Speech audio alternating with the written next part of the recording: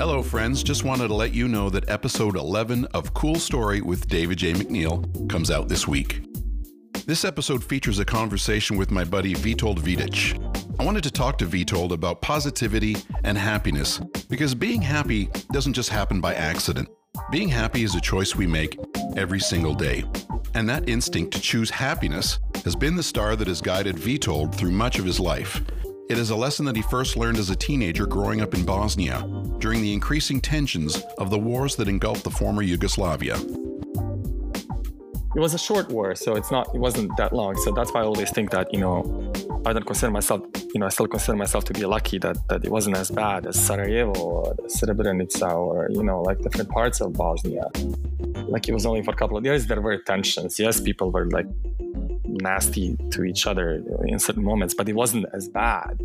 Like I did lose a cousin and I would give everything, that I accomplished, for my cousin to be alive now. But, other people lost so much more, But as a kid, you don't think about those things. So it gradually happens.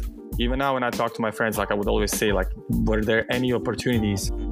Why didn't our parents figure it out? Like, why didn't we go earlier? Like I don't blame them now, but there were many moments when I was, like 16, 18. I was like, oh, wasn't that obvious? But it wasn't. You kind of like think, okay, it's going to stop. And it doesn't stop, Staying positive and choosing to be happy in the face of adversity would also serve Vitold well when his family decided to leave everything they knew behind and start a new life in Canada.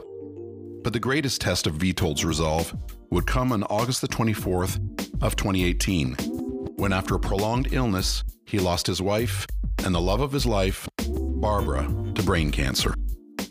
She was 33 years old.